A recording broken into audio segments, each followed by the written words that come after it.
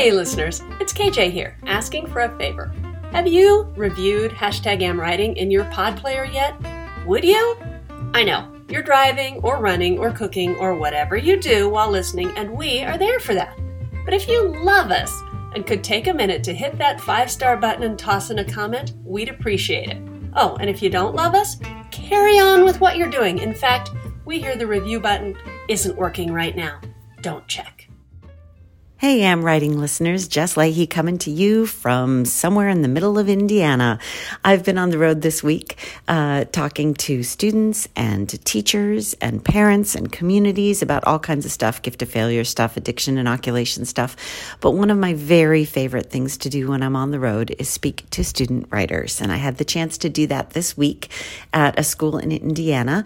And when I sat down with them and they started asking me questions, I realized, our job here at the Am Writing podcast is to flatten the learning curve for all writers. But some of these young writers have really, really steep learning curves. And some of those things include, what's a nut graph and what's it like working with an editor? And how do you know if the quote you're getting from a source is actually true? What if they're lying to you? So anyway, it was a great opportunity for me to recommend the book, Chasing the Truth, A Young Journalist's Guide to Investigative Reporting by Jodi Kantor and Megan Twohey. And their names may sound familiar to you, maybe because, they won the Pulitzer Prize for breaking the Weinstein story a couple of years ago. And last year we interviewed Jodi Kantor about writing the book She Said and writing the book Chasing the Truth and about the Weinstein story in general. And I think the book Chasing the Truth is a book I recommend more than any other book to student journalists and to their teachers because it's an incredible guide to not just what it means to be a journalist and what it means to break a story as big as the Weinstein story, but it's also the book I wish I had had as a student journalist. It has a guide in the back to terms like nut graph and stet and things like that, things that some of us have to learn under fire because we never got a chance to learn them in a really good student journalism class or by reading a book like Chasing the Truth. So, that's also an explanation for why my voice sounds the way it does. This is what happens when you spend a couple of weeks running around the country talking to audiences and especially to kids like I got the chance to talk to this week. So I hope you enjoy the repost this Flashback Friday for our interview with Jodi Kantor on Chasing the Truth, a young journalist's guide to investigative reporting. Is it recording? Now it's recording. Yay! Go ahead. This is the part where I stare blankly at the microphone. Try to remember what I'm supposed to be doing. All right, let's start over. Awkward pause. I'm going to rustle some papers. Okay. Now 1, 2, 3.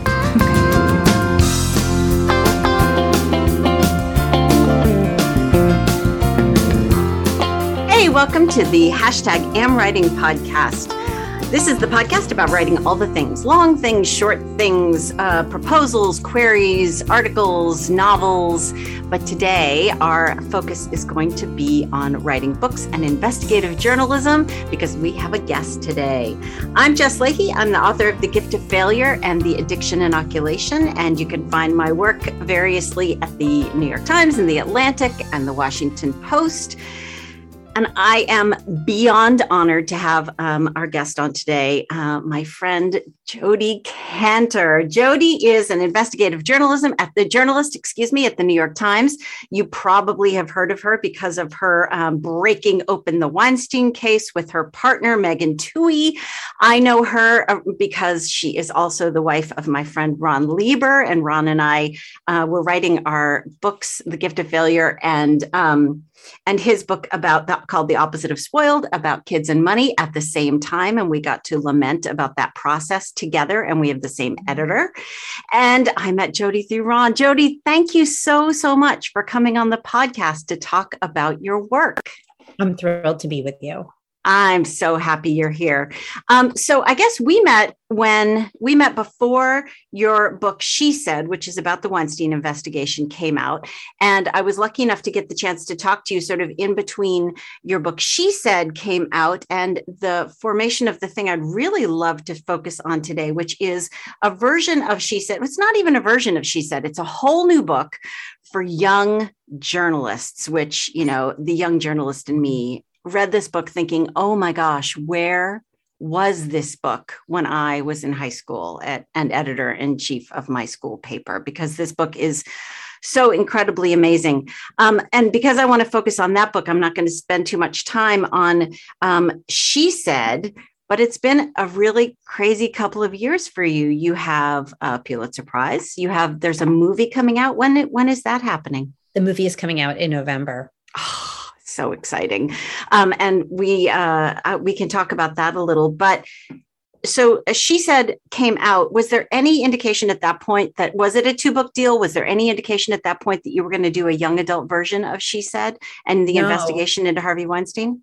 No, not at all. What happened is that Megan and I wanted to write She Said because we felt that we had been present at something that belonged to everybody, The Weinstein investigation turned out to have such massive consequences, and it stood for so many things in terms of feminism, but also in terms of truth and standing up to a bully and the role of an independent press. And, in sort of like in late 2017, after we broke the story, we would be invited to do a TV interview or whatever. But it wasn't an opportunity to tell the real story. And it wasn't an opportunity to tell it on our terms. I think we realized that we had to be the narrators. This thing that had happened was going to be gobbled up into a million different pieces by a million different outsiders, many of whom had never been part of the original events. And also we were very close with Weinstein's victims. And we wanted their stories to be represented correctly and for the world to understand the impact that even a small number of truth tellers can have, because it was a very small number of women who came forward about Weinstein initially. And we wanted to take people behind the scenes of a major investigation. How do you unearth secrets? How do you make people feel safe with you? How do you confront, somebody really powerful? And is it scary, or can you actually take joy in it? And what's the practice, the craft behind all of that? So we put together She Said. And then when She Said came out, our agent, Elise Cheney, was smart enough to say, I think there should be a junior edition. And we talked about what it should be.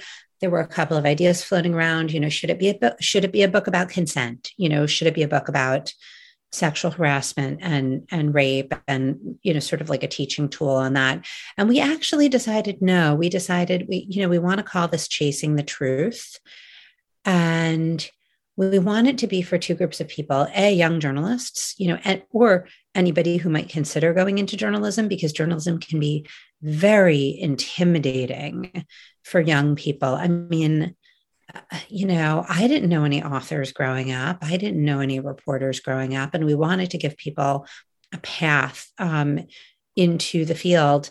But we also wanted it to be for really any young person who is struggling with how bad things are. There's the news is just so weighty. Kids are growing up in unimaginable circumstances.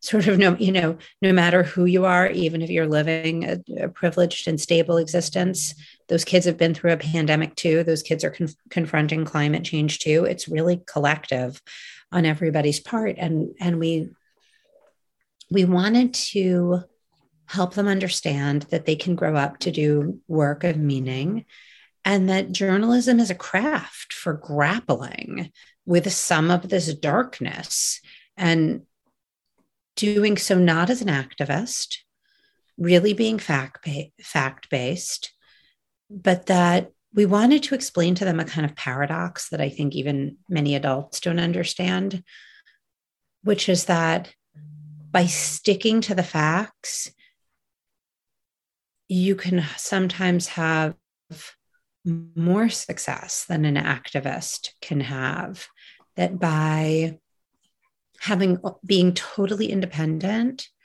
and having the truth as your only guide and being fair to everybody, you can actually build the kind of platform on which change can occur. You start in exactly the right place with Chasing the Truth. I tried to read Chasing the Truth from the perspective of a teenager, as the teenager I was trying to figure out, because actually one of the most embarrassing things I've ever done as a writer happened when I was a teenage journalist. I was lucky enough to get an interview with Barney Frank when he came to speak at my school in Massachusetts, and I was completely unprepared. I just sort of thought I could wing it. Mm-hmm. I just sort of thought, it would be fine. And it was embarrassing. It was completely embarrassing. And so as I read Chasing the Truth, a bunch of things came to mind, because the place that you start is the place that so many kids start, which is not being taken seriously enough. Because you start in this book with your phone call with Rose McGowan, who was one of the first people who really came out against Weinstein. And she was like, the very first her response is, your paper has a problem with sexism. I've talked about this before. Why on earth should I take this phone call seriously? And why should I even talk to you in the first place? So that hurdle of being taken seriously, not just being taken seriously, but being trusted, is the very first hurdle that any student has to get over. And, once you get to be a grown-up journalist and you've got some titles and some awards behind your name, sometimes you can get over that bar in the first place, but that doesn't often happen for a student journalist. So I love that that's where you started. And I love that establishing trust was the first place to start. Yeah. And I think what you're saying also goes to the shyness that many students have. The most amazing thing about being a journalist is that it's a license to ask anybody anything. Yeah. And at the timing, sort of walk, it's, here I was like, this like 40 something, mom living in Brooklyn, taking the subway, whatever. But by virtue of my job, I have the license to say to Harvey Weinstein, have you crossed lines with women over these years? Please explain yourself. And it also enables you to call somebody like Rose McGowan and try to convince her to talk. And so, yeah, the opening of the book is dramatic because she didn't want to talk to me. And I wanted to give student journalists a sense of how you can get someone to yes, because there are lots of things I could have done in that moment that I don't think would have worked. I could have gotten into like a big argument with her about the New York Times and whether the Times is sexist. Wasn't really looking to have that argument. I could have like been a used car salesman and like promised her easy results. Oh, the story's going to change everything. That doesn't sound very credible. I could have begged, please, please, please talk to me. I don't think that's a good approach. I think it kind of makes you a supplicant and takes away your authority in the interaction. And so I decided, that I rewrote and rewrote that note in my mind, many times. And I decided that I wanted to sound confident and firm and secure and in control. And I want students to have the feeling that they can do that too, because, whether you're like a high school newspaper journalist or a college journalist or journalist starting out, it can be really mortifying to pick up the phone, even in a less sensitive situation. I mean, I definitely remember having feelings of like, embarrassment, like back when there were landlines, staring at the landline phone and being like, to call this person and like talking to strangers. It's weird. And I feel well, and that's becoming more and more of a hurdle. I mean, at least we were used to using the phone, and now calling someone feels like this big, it's an event to call someone. In fact, when I was teaching middle school, we sort of would coach kids through phone calls about, calling to ask for things. And that was something we absolutely had to do because it wasn't something they were doing on their own very often. Well, and also remember, as you see in this book, we show up at people's homes and we show up at people's homes unannounced. And that's truth. That's true. That was true both in the case of victims, and that was very sensitive. And sometimes it's in the case of people who have, have knowledge about something that's happened that they haven't shared. And sometimes we show up at the bad guy's house too. And so I want students to feel confidence that they do have a right to ask these questions, but I also want them to feel that there's a craft that supports them. They're not just like showing up with no idea what they're doing. There are these kind of long, hard-won journalism traditions that they're vesting themselves in, so that when they do it, they feel that they're following the right process. Well, and that they're not overstepping inappropriate boundaries. Right. And I think that's one of the most important parts of the book is at the end of your book, you give two invaluable, like frameable, invaluable resources. One is essentially how basically it's a playbook for how to get to the truth. And, from uncover abuses, follow the facts, be specific and precise, prepare for interviews, which I did not do with Barney Frank. I would have done so much better with Barney Frank if I had been prepared. Be upfront with your sources, establish the ground rules. You even talk about, recording and all of the sort of journalism 101 stuff that I think I don't remember getting explicitly in when I was doing my work at my school paper. Mm-hmm. And there was a lot of catch up that I had to do as I grew into journalism that I think will be incredibly invaluable. And then after that, there's, I think my favorite part of the book, I have to say, we talk on this podcast all the time about dissection. We talk about dissecting other people's books. If you're writing a book, a nonfiction book or a fiction book, and you want to figure out how the plot should work or the voices should work or whatever, to have other books that you take apart and look at how they work. And you offer that. You take the article, the article that ran about Weinstein in the New York Times, and you break it down into its component parts so that you can say, look, here's how you do a really strong lead. And what was your inspiration, whose idea was that to sort of put that really practical information in the book? Because I think that's what makes the book for student journalists. Well, thank you. It was the whole team's. We worked with a great editor, Jill Santopolo. We worked with a wonderful collaborator, Ruby Shamir, who did some of the heavy lifting in terms of she's much more experienced with young audiences than we are, and she did some of the heavy lifting. I think she had a great sense for what, student journalists would or wouldn't know.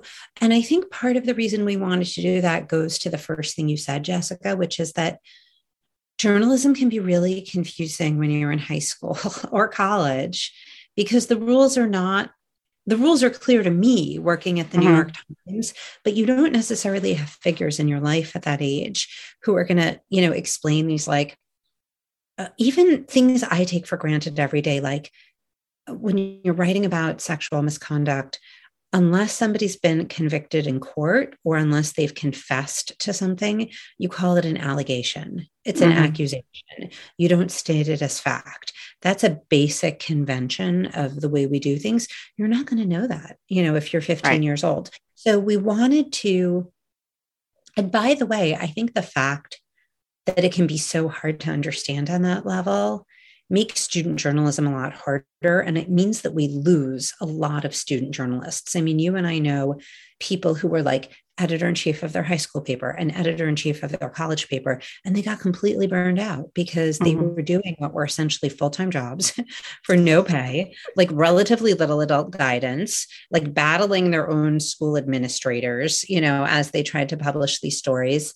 And I think, if I'm being really honest, I think student journalism turns a lot of people off in addition to turning a lot of people on. And so we wanted to say to student journalists, okay, they're actually, there's a lot of gray area here, but there actually generally is a right way to do things and a wrong way to do things. And we're going to pass on some of our hard-won knowledge and give you a sense that you are part of a larger set of journalism parameters and traditions that you can use as, a guide rope as you go about this. I think that those rules are very blurry for kids now that we have so many podcasts. Exactly. And in fact, I was listening to a podcast just the other day done by someone who is a journalist at a news organization. And this journalist was reporting rumors, was reporting all kinds of stuff that did not have any, there was no backup for the stuff that they were talking about as evidence, as, as facts. And I was thinking, for a student journalist, this would be incredibly confusing. How do you know where the line is between, something that is hearsay over here and what I can actually put in words? And I think it comes down to having this guide in front of you and being able to say, oh no, okay, I have to make sure that I have, two people to back up this source or this statement in order to understand that this is something that can actually be put in print. I think those lines have gotten very blurry as the media has become more accessible to podcasters and bloggers and people who are just sort of reporting from their basement. Not to say that that's at all bad. I think, the proliferation of podcasts and stories being told is fantastic. I just think that the rules have gotten blurry for some people.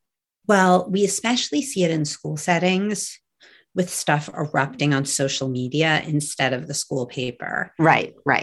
There are such urgent concerns about Me Too issues, about racism. And so where this is coming out in a lot of schools is on social media and even on, anonymous Instagram accounts that, okay, so like if we go to the role of what the media should be in society and what especially a newspaper should be in society, it's to inform, sure, but it's also a release valve, right? It's where when something troubling has happened, something very disturbing, something very upsetting, a well-run newspaper should be an appropriate release valve that lets that information out, right? And to some people, the story can feel like an explosion, but it's really a very controlled explosion, that's releasing the pressure that's being built up. And it's the newspaper saying, we're going to talk about this in a healthy way. We're going to talk about this in a factual way. The parties are going to be given a chance to weigh in. Whoever's being accused of anything is going to have a chance to respond. We're going to check stuff out before we put it in the paper. And this is, in a democracy, a newspaper it becomes a civilized place to talk about the really, really, really hard stuff. So what you have now is a lot of kids posting this stuff on social media. And I understand why. I mean, it feels so urgent to them. They want people to know these are the issues they care about. And especially in terms of, we've seen a lot of this with racist incidents in schools. And I mean, these are buried secrets, right? These are long suppressed truths that kids in some cases have been sitting on for years. So having a place to put that stuff is very important. The problem is when you put it on social media, first of all, if it's all anonymous, it's hard to know, exactly who to trust. It can feel like a game of telephone. The parties who are accused don't have a chance to respond, and in some cases apologize, what gets remembered is the accusation in the first place. I mean, we all know retractions only help so much. Right. And there's no, there's very little space in social media to, go to 5 other people and say like, well, do you remember this incident? What are your recollections of what happened? And then for the school, it becomes a crisis because, oh my God, all this embarrassing stuff is coming out on social media and people are horrified and it's very important information. But, do you have what you want to be doing with really hard things is to the greatest extent possible. You want to have the facts clear so you can talk about the ideas. That's great. Yeah, absolutely. For a school it's had racist incidents in its past, the more constructive discussion is, okay, we've verified that these things have happened. Here's the evidence. These things have happened. So now let's talk about it. Let's talk about why this happened. Let's talk about the meaning. Let's talk about where we go from here. A less constructive conversation is like a lot of finger pointing and denial and factual mess where, the group can't there's so little agreement about what actually happened that you can't have that more important discussion, which is, what are we going to do about it? Right.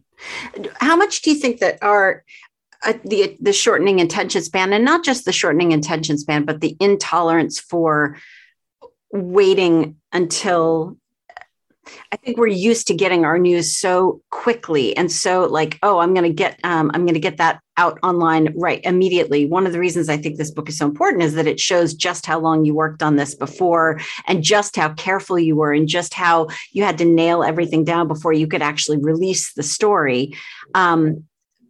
How much do you think that the impatience for immediacy really messes with our ability to be as thorough as we need to be to get the story right? I don't think that's the problem, because everybody feels the urgency. I mean, if you feel that something terrible has happened at your school, I understand. Like, I mean, like in the news business, urgency and being like, we have to confront Right. this. That's a good thing. But I think that what has eroded in the general culture, and what always existed to an uneven degree in schools, is the capacity to explore and vet these stories carefully. Like, as I'll tell you, one of the most interesting things we've seen happen is we've gotten this peek into the world of student journalism through Chasing the Truth, is that what you see is that students are often operating in communities where local journalism has degraded. Mm-hmm. So that's happening on the one hand. Mm-hmm. On the other hand, students are confronting the weight of the world, so many serious issues. Like the days when student newspapers were about like the basketball scores from the game 3 days ago barely exists, right? I mean, there are some like sports stories or, debate team, whatever. But when you look at student newspapers now, these kids are talking about all the big things. They're talking about climate. They're definitely talking about COVID. I mean, that, the pandemic was huge. They're talking about racism. They're talking about Me Too incidents at their own schools. And so you have this, and then they're talking about the really bad things happening in their overall communities. So you sometimes, what that equation adds up to is that you sometimes get like 15 and 16-year-olds, or in the case of college, 20-year-olds, who are serving as the primary journalists for their communities at a very young age. Like if you look at Ann Arbor, Michigan, the University of Michigan paper, which has always been one of the great student papers in this country, they have become the news organ for the community of Ann Arbor. And, that's a really admirable thing. It's also a heavy responsibility to put on a 21-year-old, really heavy. Absolutely. I mean, when do these kids, when do these kids get to be kids? Yeah. And I was thinking about that also in terms of students having to confront issues that maybe administrators at the school would prefer they not confront, which is why one of the most dramatic parts of your story is the phone call right before publication where, talk about bullies with people just yelling at you and berating you and calling you horrible things. Being able to stand up to a bully like that, being able to stand up to someone who's used to having enough power to say, no, you can't do that, is really important. Because for kids, the not being liked, not being able to, looking at an adult, we're used to seeing school administrators as authority figures, and school administrators are a far cry from Weinstein, who was used to having his way. So I think that scene is one of the most important scenes there, is how to stand up to people who do not want you to tell the truth. That at its core is the reason I think that every school needs to have a copy of this book. Oh, well, thank you. Yeah, I mean, it's two things. Like, I think, first of all, there's the eternal life question of how you stand up to a bully. And I feel like in some ways, I was like, how old was I? I must have been 43 when we published the Weinstein story.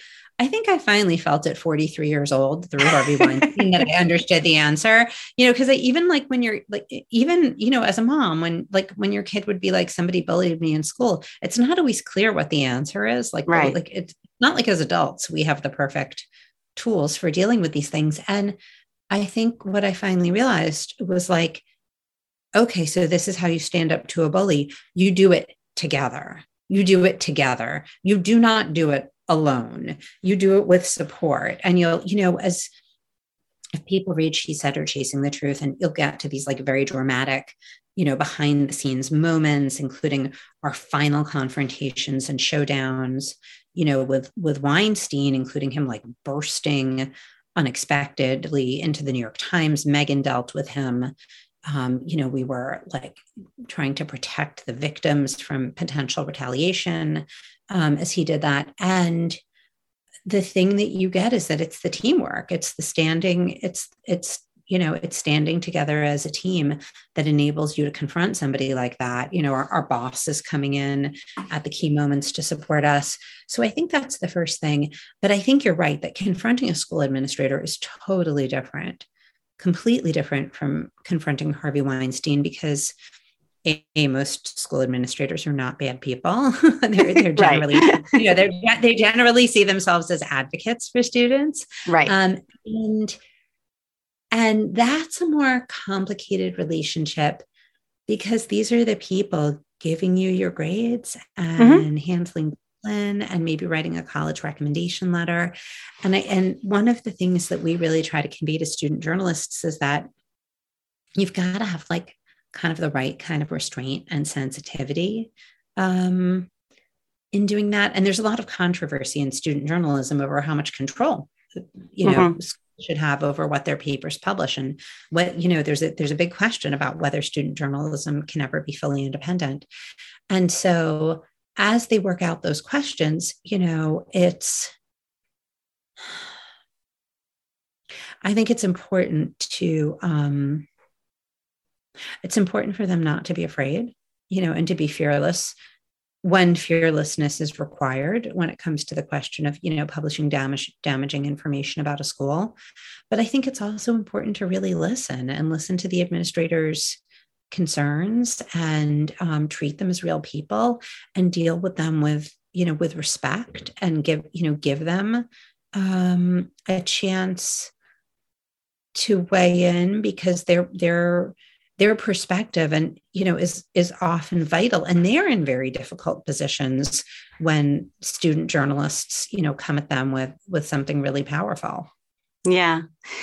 What is it that you hope for student journalists in putting this out there? I definitely get the feeling that you have a lot of faith in student journalists and kids to be able. That's the other thing that's so fantastic about this book, is you never talk down to your reader. You are so, you have so much faith in your reader, and many of these readers are going to be teenagers. And as a lover of teenagers and a teacher of teenagers, I'm so grateful for that, because so many YA versions or young people's versions of books just talk down to them. And you refuse to do that in this book. And for that, I'm eternally grateful. But what is your hope for student journalism? We've detected so much interest in journalism from young people. I want them to have a relationship with journalism their entire lives. My first choice would be for them to become journalists, because I sort of believe everybody should become a journalist. And I want them to feel really invited into this field. Megan and I wrote this book to form a bridge that they can walk over if they want to, where we say, you're welcome in this profession, you're wanted in this profession. There are people like us who are going to teach you the craft, even if you don't know any journalists, even if you turn on the TV or, read a newspaper and you don't see any names like yours, represented, or anybody who appears to be from your background, you're welcome. Like, investigative journalism is not only white guys in khakis, hey, you're invited to the party. So that's the first thing I want.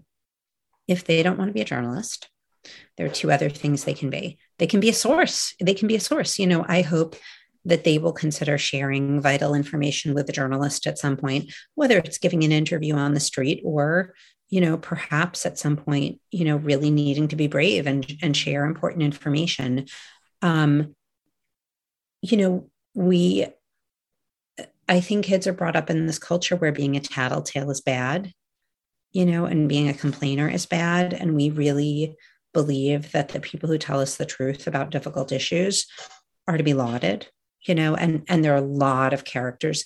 I mean, there are people you will meet in Chasing the Truth who range from incredibly famous movie stars to Harvey Weinstein's own accountant, who took some sort of risk, to tell us the truth. And I think those people should be applauded. So they can be sources, or, they can be readers. They can be consumers of journalism, subscribers, hopefully to a high quality publication. And that's part of the relationship too. That's part of the bargain. And if all we've done, through Chasing the Truth is recruited you into a lifetime of reading journalism, then I think we'd count that as a victory. That was actually, I think that was going to be my final point, was I think that this book is, my hope is that even if you don't go into journalism, through reading this book, through learning about what good sourcing means and chasing the truth in an ethical fashion means, it makes you a better consumer of the media. And I hope that for every kid, and teaching kids how to think critically about their sources is one of the most important things we do. And understanding what you do in order to be a reliable source of information for the American public, I think is an education that every kid needs. So I'm incredibly grateful to you for pulling the curtain back on what that looks like and making it less of a mythical, I don't know, to me, there was, I see journalists in movies, and growing up, I saw journalists in movies, and All the President's Men was one of my favorite movies growing up. And it just was never something that I thought I could do. It looked too big and too mythical. And so it's incredibly important for us to have role models that give us the actual rules. Like, here's what you do, before you can fly this high to the sun, this close to the sun, you have to have these actual rules that will save you if those wax wings fail and you're going to plummet towards the ground. These are the rules that are going to save you. And I think every student journalist needs those. So thank you so much for making it. Well, thank you, Jess. You have been a very generous friend with the release of this book and helped us reach teacher world. And look, I mean, the most magical thing about publishing any book, and particularly this one, is that, you never know whose hands it will end up in, or, how it can interact with whatever. I mean, like 20 years from now, there's going to be some kid that's going to be like, I read this book, and now, they're winning the Pulitzer because they've chased their own story down. That's so exciting to me. So exciting. And if that happens, if that kid is listening right now, and if that happens, come find Megan and I. You read the book, because we really want to know. Yeah, it's a little bit like being a teacher. You can't always know in the moment what those incredibly important moments are for a kid. And then, to have someone come and talk to you years later, it's the most amazing thing on the entire planet. And I hope that every kid who wants to learn about journalism gets this book in their hands. And in conjunction with this podcast, I'm going to be doing a giveaway of some books. So if you're listening to this podcast, make sure you go to the #AmWriting Facebook group, and I will be announcing, and on Twitter at Jess Leahy, and I will be announcing information about a giveaway of some copies of Chasing the Truth by Jodi Kantor and Megan Twohey, because I hope everybody gets it. I hope everybody gets this book. Every kid needs to know, not just the thing that I love so much about this is it's not just about breaking the big stories. Sometimes it's just about getting people to find you as a reliable source and to get your point across in a way that's clear and that has evidence behind it. And so that you can be trusted when you tell stories. And I love that. Well, thank you so much, Jess. All right, I'm going to let you get back to your day of chasing the truth. And thank you again so much for your time. If people want to find your work, of course, they can go to the New York Times and look for Jodi Kantor, and that's Kantor with a K. And I encourage you to go find her work about everything from Amazon to Starbucks to all kinds of amazing stories. I mean, that's the cool thing, is that if you become a journalist, you can not only break stories, but you can break stories that change the way companies do business, the way people act around each other, the way people view each other. And that's the real reward. And we're all grateful to you for breaking some of those stories. Well, thank you so much. It's been such a pleasure. Very cool. Until next week, everyone, keep your butt in the chair and your head in the game.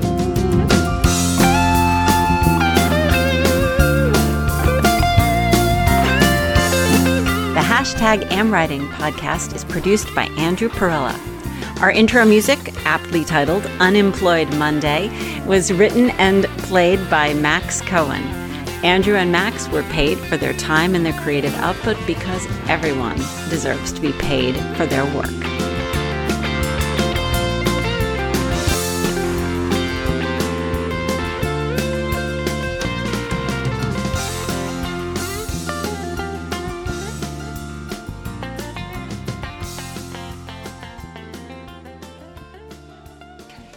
Save. Pause. Stop. Thank you. Listeners, there's honestly nothing I love more than a good writing retreat, especially one that comes with solid coaching and the chance to meet other writers who are working on similar projects. This fall, 3 Author Accelerator certified book coaches are offering what sounds like a dream retreat if what you're working on is telling your own story.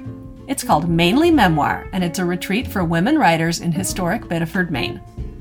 Mainly Memoir will provide 3 days in the gorgeous Maine woods in September, with one-on-one coaching both before, during, and after the retreat.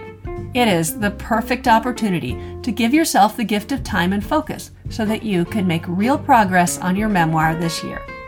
Mainly Memoir will be held from September 21st through 24th, 2023. A scholarship is available for a memoirist from a community that has been traditionally underrepresented in publishing. Learn more at mainlymemoir.com, and as you've probably guessed, Mainly is spelled M-A-I-N-E-L-Y. So that's Maine the state, mainlymemoir.com.